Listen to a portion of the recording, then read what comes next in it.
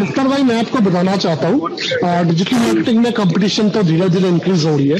जैसे 2015-16 में जब डिजिटल मार्केटिंग बूम कर रहा था जियो से पहले, उस टाइम तो उतना प्रेशर था नहीं। अभी डिजिटल मार्केटिंग में as a content creator competition बहुत है, और अगर आप अभी शुरू कर रहे हो 2021 में, तो आपको you have to be ready for competition होंगे। आपसे बहुत पहले से लोग कंटेंट बना रहे हैं। तो मान लो 14 Feb 2021 आप अपना फर्स्ट वीडियो बना रहे हो या फर्स्ट आप ब्लॉग पोस्ट लिख रहे हो, आपके साथ और भी बंदे हैं जो सेम काम कर रहे हैं। मे बी वो आपसे बेटर करेंगे, मे बी उनका प्रेजेंटेशन बेटर होगा, मे बी वो वेल इक्विप्ड होगा आपसे, उनके पास टूल्स अच्छे होंगे। तो इसमें मैटर वही करता है आप कितना वैल्यू प्रोवाइड कर पा रहे हो और कितनी आप लोगों को हेल्प कर पा रहे हो। सारे आप देखोगे जो इतने सारे अभी कोचेस आ गए, इतने सारे कोचिंग बिजनेस आप देखोगे, इंस्टा में देखोगे, फेसबुक में देखोगे या कोई भी सोशल मीडिया पे देखोगे, सबका मतलब टैगलाइन वही है कि I want to help you. कोई चैलेंजेस लेके आते कि ऑनलाइन बिजनेस में क्या चैलेंजेस होता है, वीडियो मार्केटिंग में क्या चैलेंजेस होता है, स्टार्टअप में क्या चैलेंजेस होता है, और वो जो सोल्यूशन प्रोवाइड करते हैं कि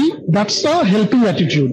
तो अगर आप ये मेंटेन करोगे कि आप किसी को हेल्प करना चाहते हो और उसके अकॉर्डिंग आप कंटेंट बनाओगे और रिसर्च करोगे, तो डेफिनेटली स्कोप है डिजिटल मार्केटिंग में। लेकिन ओवरनाइट तो मैं बोलूंगा कुछ नहीं हो सकता है। अगर आप एज एन इंडिविजुअल आप कंटेंट क्रिएट कर रहे हो तो ओवरनाइट पॉसिबल है नहीं सक्सेस की। आपको बहुत टाइम देना होगा, एटलीस्ट 6 महीने से 1 साल तक आप मान के चलो, आपको वैल्यू देना है। प्लस अपना आप यूनिक पर्सपेक्टिव ला सकते हो, मतलब, और साथ हर कोई सेम प्रॉब्लम से नहीं गुजरता है। आपके पास डिफरेंट सेट्स ऑफ प्रॉब्लम्स होते हैं। अपने आप जब ग्रो कर रहे होते हैं तो आप उन प्रॉब्लम्स को जब डिस्कस करेंगे, लोग आपसे रिलेट कर पाएंगे।